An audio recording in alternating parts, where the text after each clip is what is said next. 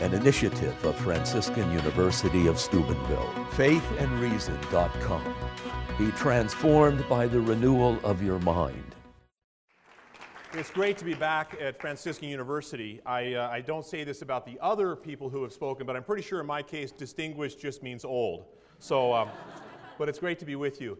And I'm excited. It's just great to be back. So much of my life since I've left here is just a straight trajectory from my time here. And so I hope that the same is true for you and that God blesses you richly at a very dynamic, exciting, amazing moment in human history and in church history. And I want to jump right to the point. I want to share with you right off the bat my thesis.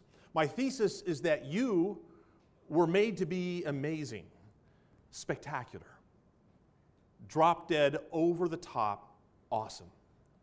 In fact, St. Catherine of Siena said this about you: if you are what you were meant to be, you will set the world on fire. And I believe that's true not only of you, but of every single person you're ever going to meet. And it is at the heart of the Catholic gospel to help people to come to realize that by gazing upon the face of Jesus Christ and coming to discover who we are in His eyes. And so what I'd like to do tonight is I'd like to share with you just an experience I had late last year and that led me to Rome, and then kind of an insight from there, just the very first step in what it means to help people discover who they're meant to be and how they can become who they're meant to be so that they can set the world on fire. Because the world and the devil really don't want you to figure this out. The devil is terrified of you and you becoming who you're meant to be. He's been in an all-out campaign and crusade against you all from the moment of your conception, even before you were conceived, in an unprecedented attack upon you because he knows in your generation something extraordinary is going on. When God was going to do something amazing in the person of Moses, the devil inspired Pharaoh to attack the Hebrew male children, and many of them were massacred. But Moses wasn't. He escaped, and he led the Israelites free. When Jesus came on earth, Herod was inspired by the devil to attack the Hebrew male children, and many were slaughtered. But Jesus wasn't, and he became the Savior of the world. Never in the history of the world has there been a generation that has had the world at war with it more than you, through abortion and contraception and infanticide. There are so many distractions. If you're lucky enough to be born into a culture where you can actually have food to eat, you're filled with distractions like never before. There's never been a generation in the history of the world that's been more under attack than you, and that's because he's terrified of you, our enemy, the devil.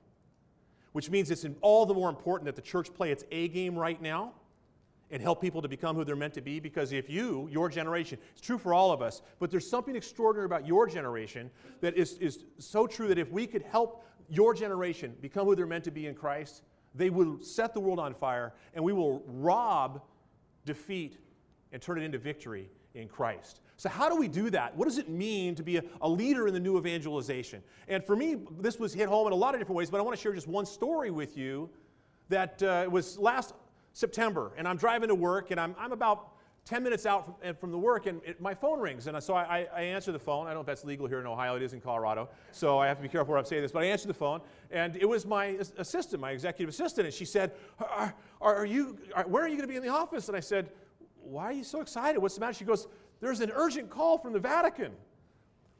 I don't know if you ever had an urgent call from the Vatican. But I'm going 70 miles an hour, and I'm thinking, what did I do? This could be a really bad day for me. And so by the time I got to the office, I said, I'm about 10 minutes out. By the time I got to the office, she came to the door, and she said, they called again.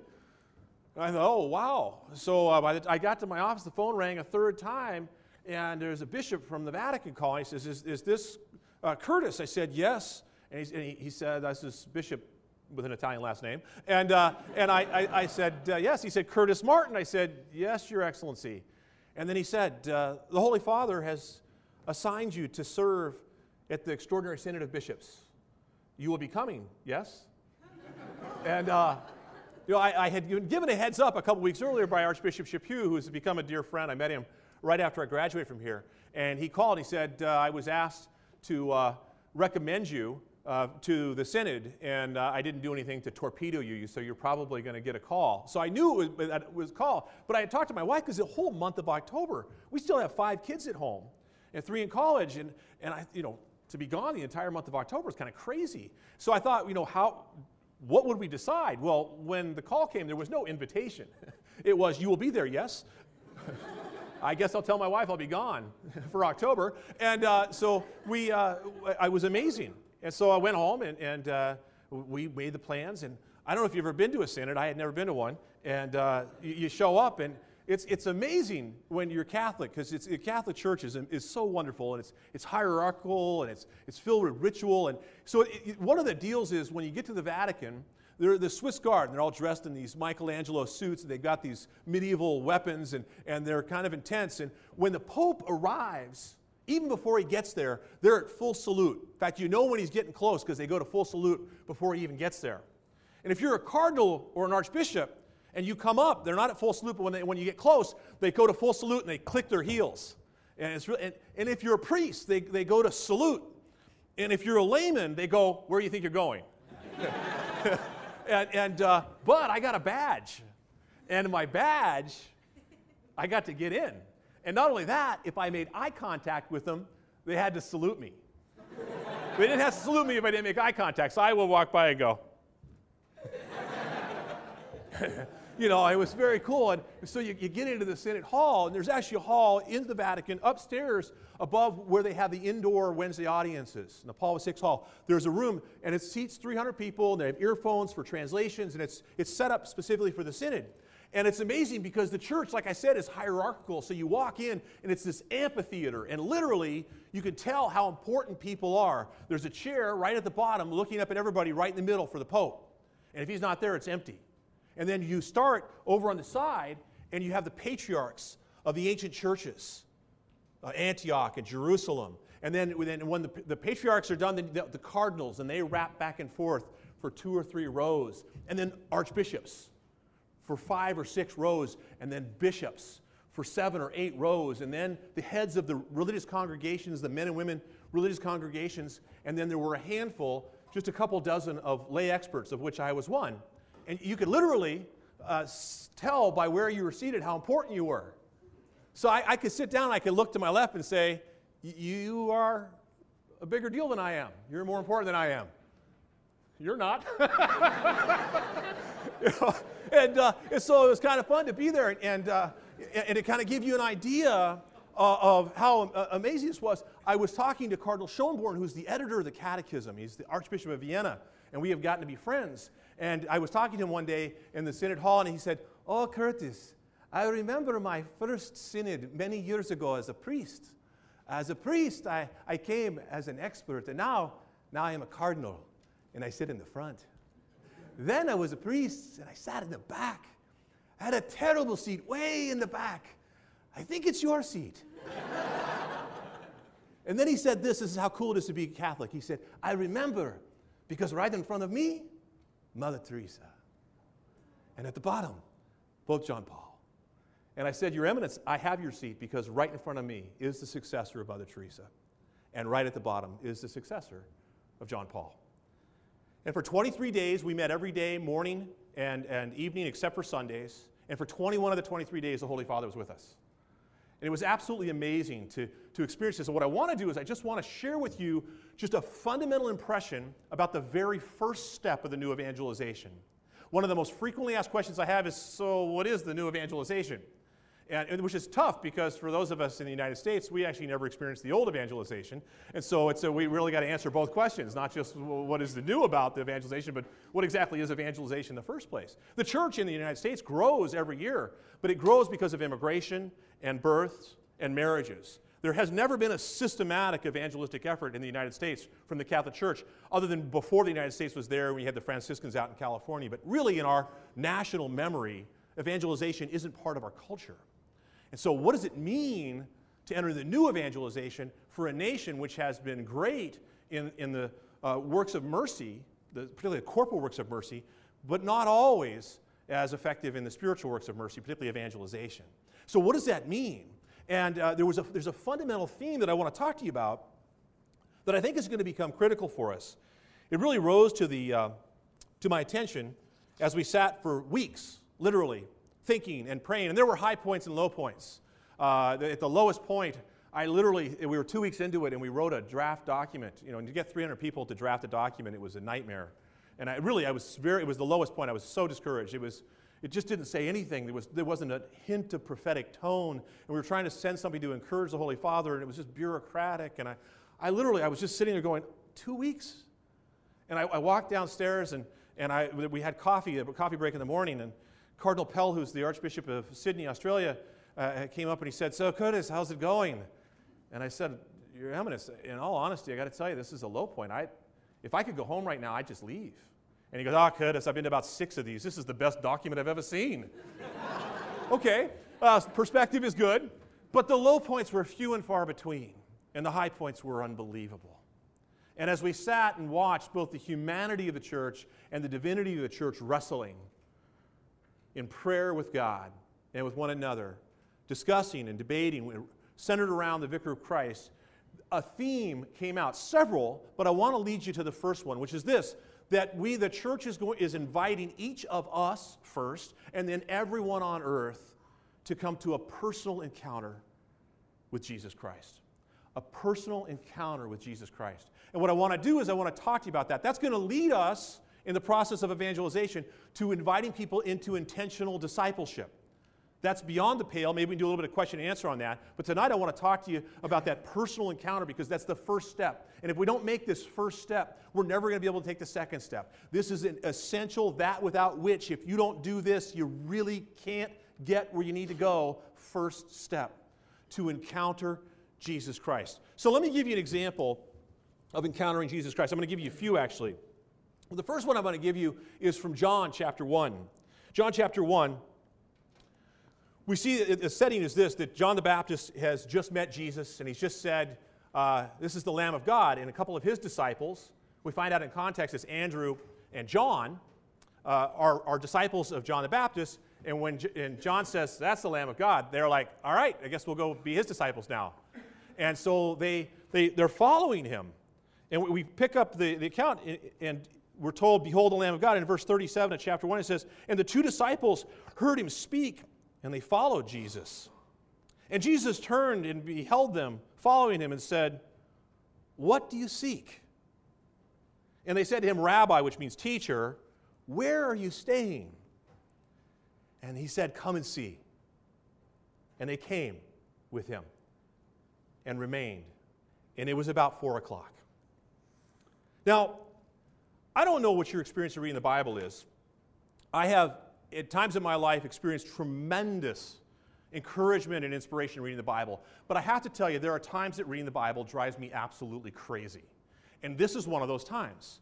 Now, this is what we got. This is divine revelation in its written form, and it's right there. And if you were to take, it's not even, this is all the Old Testament. This is the New Testament. That's all we got. That's all we got. Do you really need to know that it was 4 o'clock in the afternoon? Really? Do you know how many things aren't in here? Oh my goodness. Let's take a couple of examples. Let's look at Luke chapter 24.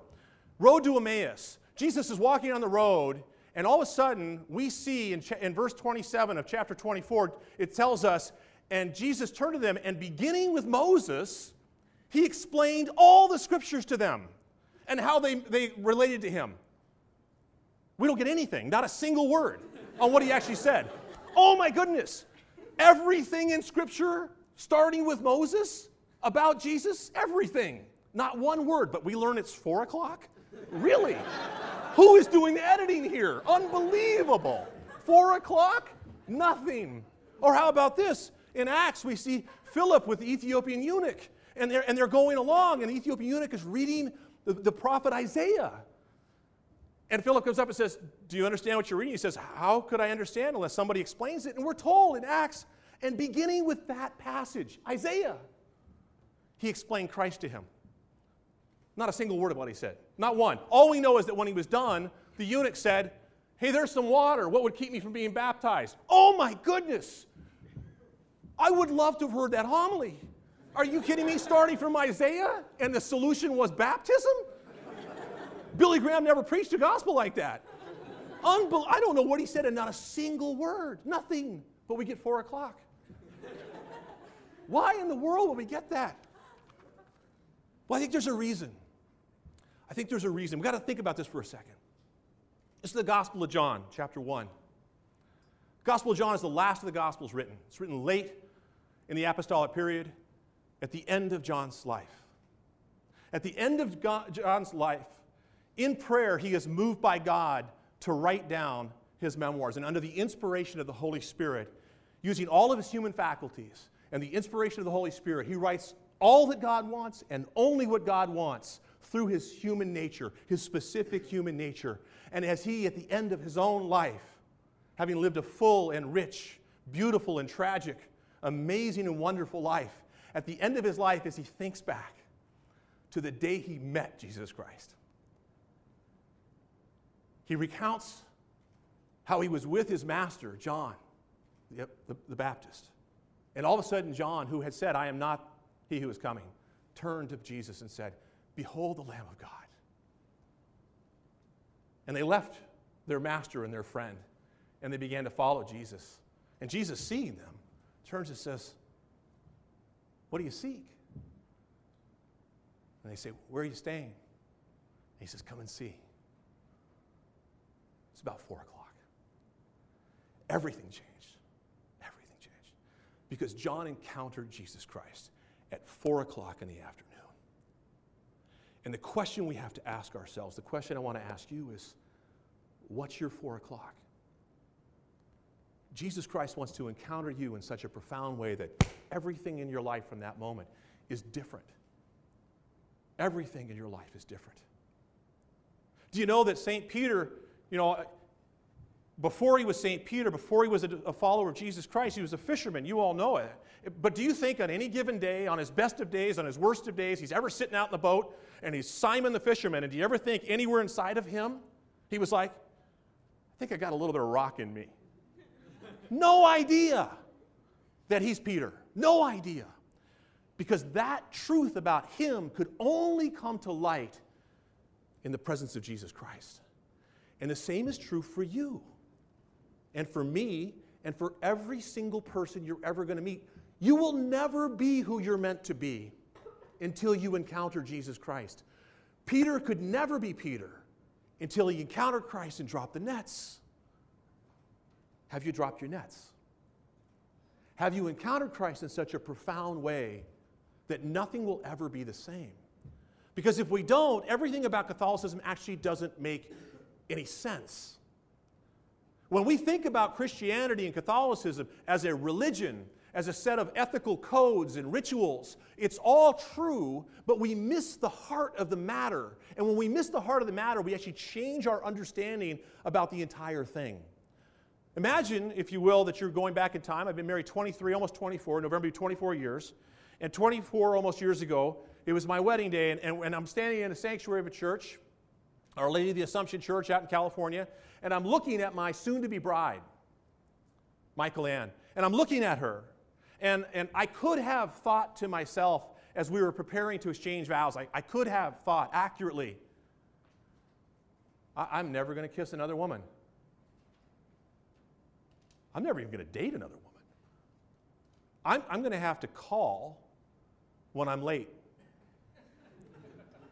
This is going to create a whole bunch of work for me that I actually don't have in my life right now. And every single one of those things would be true. Do you think that's what I was thinking? Are you nuts? If you'd met my wife, you'd know what I was thinking. What I was thinking as I look at my soon-to-be bride is, if she doesn't figure out in the next 2 minutes that she is marrying way down, I win. I don't care if I never kiss another woman. And I haven't, except for my mom and my daughter, who's here with us tonight. I haven't, and I'm fine with that. I haven't gone on any other dates, and I do have all kinds of extra work, and I don't care, because it all makes sense in light of the love affair that is my relationship with my wife. And here is the bone-chilling reality that was shared with me just a few months ago from a dear friend of mine, Peter Herbeck. Peter and I work together at EWTN's Crossing the Goal, and we've developed a wonderful friendship. He's a great evangelist. And he shared this image with me that I have not been able to shake. He said, "Curtis, I'm convinced that the vast majority of Catholics are in a loveless marriage with God. Really married, but in a loveless marriage. And when you're in a loveless marriage, you may not leave, but you're not going to be a great ambassador for the institution of marriage. And the world's solution for a loveless marriage is divorce. Let's get it over with. But the Catholic solution isn't divorce. The Catholic solution is that marriage is meant to last, and so you have to go and rekindle the love that brought about the marriage in the first place. And the work of the new evangelization is a rekindling of the love affair between Almighty God, who is rich in mercy, and us, me, you, so that, rekindled in our love, we'll have the right perspective about all the truths of the faith, which are all true, and we should love them all. I gladly embrace the chores that I have to do in my married life on my good days. I gladly do, because they make sense in light of the love relationships that I have. And when they feel heavy and burdensome and I don't want to do them, it's because my heart's gone cold. And the same thing is true. All of the church asks us, it's all true and beautiful, but it's only true and beautiful the way that it's supposed to be true and beautiful in light of the love affair that's at the heart of the Catholic faith. To be able to see this powerful reality that is deeply relational. See, it's this encounter with Christ, realizing that he's not just a historical figure, and he's not just a person who gave us teachings. Those are both true. He is a historical, and he did give us teachings, but he's alive today. And he wants to be in relationship with you and with me. And it's amazing because I can love an idea, but I can't be in love with an idea. But I can be in love with a person. And God is a community of persons.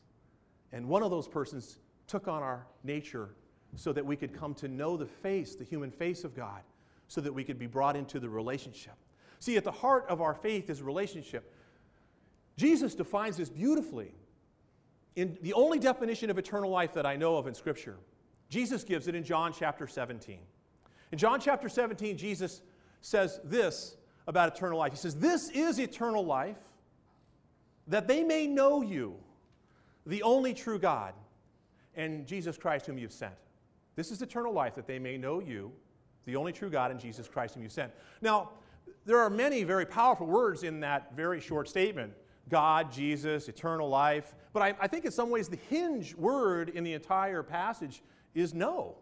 This is eternal life, to know you, the only true God, and Jesus Christ whom you've sent.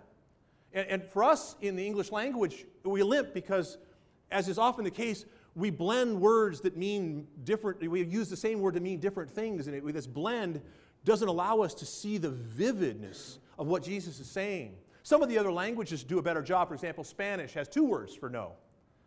Saber, to know a fact, 2 + 2 is 4, and conocer, to be acquainted, to be in relationship with.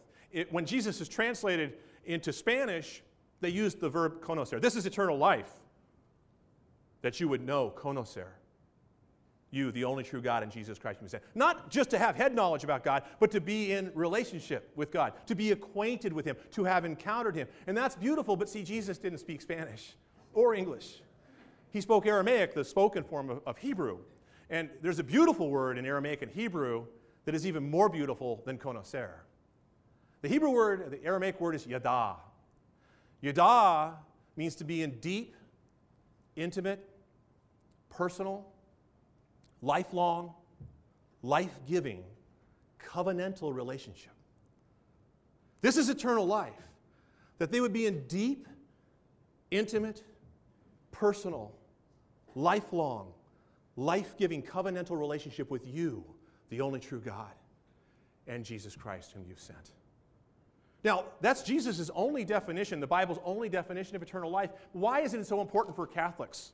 Because of the 2,865 articles in the Catechism of the Catholic Church, it's the very first sentence. It's the very first sentence.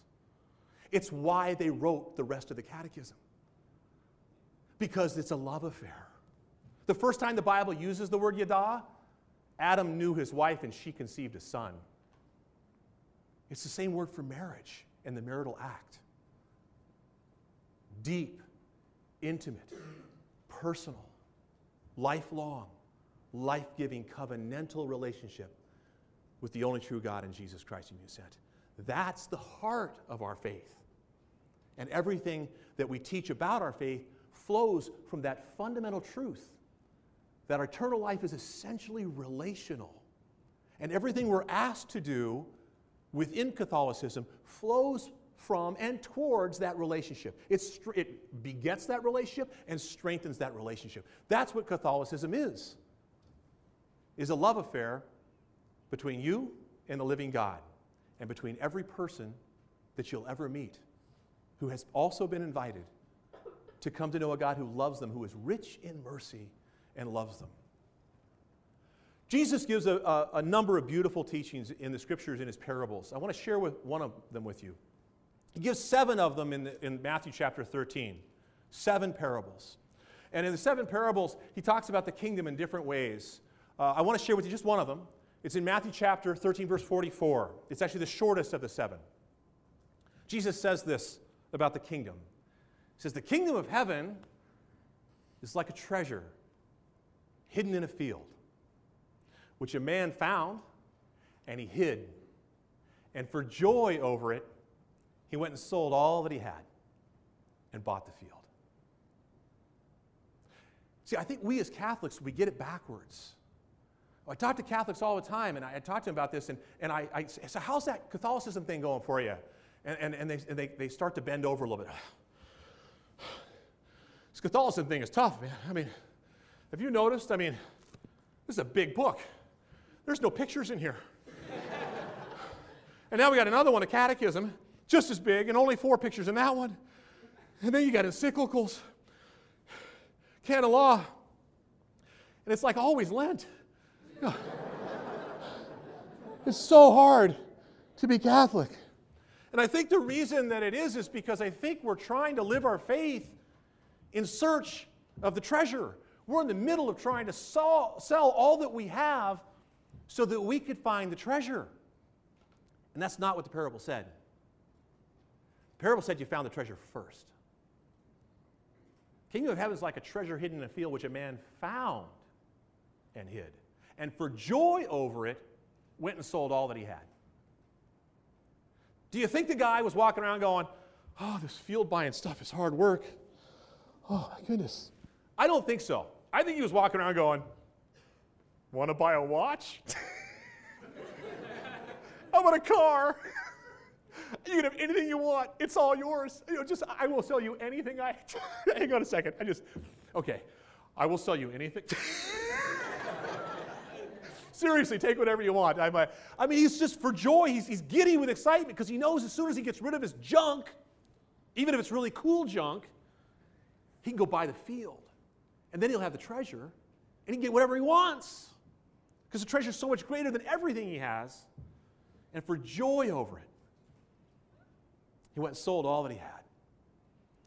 Is that our experience of Catholicism? I got to tell you, some days, brothers and sisters, that's not my experience of Catholicism. I'm trying to sell my stuff so I can find the treasure. No. The treasure comes first. And then for joy over it, I live my Catholic faith. See, this is the reality of St. Paul. St. Paul, you know the experience of his conversion. We know it very well. Maybe what you don't know is that after St. Paul has his conversion, 2 more times in the book of Acts, he does something very interesting. 2 more times in the book of Acts, he is pulled out on trial. He's on trial, and essentially they say, why are you doing the crazy things that you're doing? They're very unsettling and you need to stop. And he answers the question both times on trial in the same way. He says, I was on my way to Damascus and I encountered Jesus Christ. And I can't live the way I used to live anymore because everything has changed in my life. I was going, I thought I knew where I was going. And then I encountered him and I had no idea what I was doing. And I live a totally different life now. In fact, this is what St. Paul says. At a point in time, he tells us in Philippians, he starts to tell us about the amazing life that he had. I mean, you're here at Franciscan University, an amazing university, my alma mater. I'm very grateful to be here. I hope you're grateful too. An amazing place surrounded by amazing people. I mean, you're kind of like a super Catholic. But see, St. Paul was like a super Jew. He was amazing. And he was better at being Jewish than you are being Catholic. I mean, he was really good at it. And so he's telling us, tells us 2 or 3 times, but in Philippians he tells us, he says, I was Jewish, yeah. Hebrew of Hebrews. I was a Pharisee. Studied under Gamaliel, one of the top Pharisees in the world. As to the law, blameless. I was crushing it. And then he tells us, Then I encountered Jesus Christ, and I count it all as loss. In fact, he goes on and says, it's literally, he uses the word crap. It's a pile of manure. Literally, the stuff I had going for me before, and I was good. I was really good. Better than you. And it's worthless in light of the surpassing riches of knowing Jesus Christ. Everything has changed for me. Any accomplishment that I could possibly have had, I don't care about any of those, because that's the stuff I'm selling with great joy to obtain the field. So because I know there's a treasure hidden in it, because I hid it there. And once I get my stuff sold, I'm going to buy that field. And when I buy the field, the treasure is mine. We have to recognize that this is true for the great saints over and over and over again. It was true and it should be true for us, because even if we're not saints, we are saints in making. And that first step is an encounter, a life-changing confrontation, if you will, with the person of Jesus Christ. Father Cantalamessa, the papal preacher, says this about an encounter with Jesus Christ. He's reflecting on the person of St. Francis of Assisi. You might have heard of him here at Franciscan University. And Father Cantalamessa says, St. Francis is the model of the new evangelization. Why? Because St. Francis had such a powerful, profound encounter with the person of Jesus Christ. In his life, he was almost like what's going to be in your life and my life when we enter the beatific vision. The theologians and the saints will tell us that once you actually see God as he is, you will never be able to sin again. You won't be able to take your eyes off him for the rest of eternity. We will be completely enraptured. And that St. Francis, Father Cantalamessa says, had such a profound encounter with Jesus Christ that for the rest of his earthly life, he couldn't take his eyes off his master. And as he's writing the article several times, he says, "Oh Lord, grant me that encounter before I die." But whether you've had that profound of an encounter or just a profound encounter that has totally changed your life, but you could still take your eyes off the Lord, that's me. Unbelievable what God has done in my life.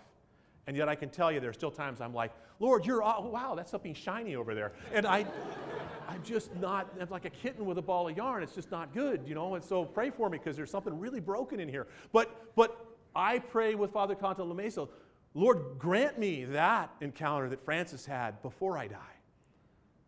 And if not, certainly grant it to me when I die." Because that's our destiny, to be so enraptured with Christ, so in love with him, that this life, all of a sudden, everything in this life is viewed in light of him and where we're going with him. Jesus tells us that the kingdom is like a treasure hidden in a field. And it is very true for us to realize that encountering Jesus is for us to encounter that great treasure. That great treasure. But there's another way to look at the parable. There's another way to look at the parable. We have to recognize that we can look at the parable through Jesus' eyes.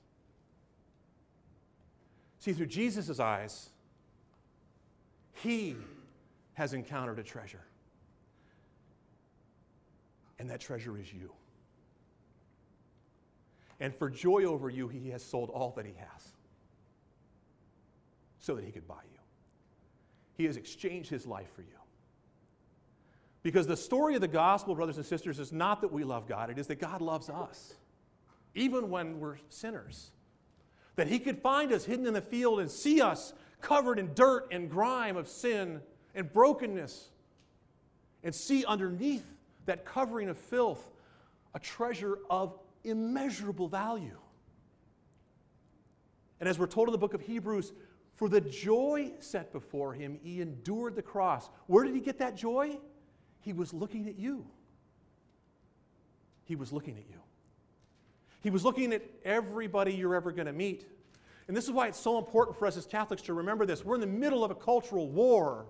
And we sometimes sit back and say, "Oh, well, these guys are bad guys, and I don't know who your bad guy is. Maybe it's the President of the United States. Maybe it's somebody else." You sit back, "Oh, he's a bad guy because I disagree with him." And we think, "Well, he's the enemy." He's not the enemy. The devil is the enemy. He's the prize. And so is everybody who disagrees with us in this culture. They're not the enemy. They're the prize. We are fighting for them, not against them. As evangelists, we need to love those who are our enemies because Christ first loved us. And see in them that if they were to encounter Christ, they could become who they were meant to be. And if they became who they were meant to be, they would set the world on fire. St. Ignatius of Loyola, building upon that same theme, used to close all of his meetings with the early Jesuits with this basic phrase that he would say at the end of every meeting. They'd sit down, they'd strategize, and this group of young men that were growing and they were being ordained. At the end of the meetings, he would turn to them and say, "Go set the world on fire. Go set the world on fire." It became one of his famous quotes. It's all predicated upon the fact that there's a fundamental truth in Catholicism and the world doesn't know it. See, the world thinks we want to get them to behave. We don't want to get them to behave. We want them to fall in love, and then they will want to behave. See, because if I'm in love, I recognize that my behavior will either hurt or help my beloved. In the context of relationship, morality makes perfect sense. Because morality gives us the freedom to love the way that we want to. Without it, I'm just a broken, selfish man who can't love even if I wanted to. But with the virtues, I actually start to grow into the man that God wanted me to be. With God's grace, I start to grow into the man He wants me to be. Because at the heart of the new evangelization is this fundamental first step of encountering the person of Jesus Christ. And as you do, and as you do again, and as you do again, and as you invite others by sharing your story, just as St. Paul shared his, you will help them to encounter a God who loves them, a God who's rich in mercy. And as they encounter Him and enter into a life of intentional discipleship with Him, they'll become who they were meant to be. And they'll set the world on fire. So go set the world on fire. An initiative of Franciscan University of Steubenville. faithandreason.com. Be transformed by the renewal of your mind.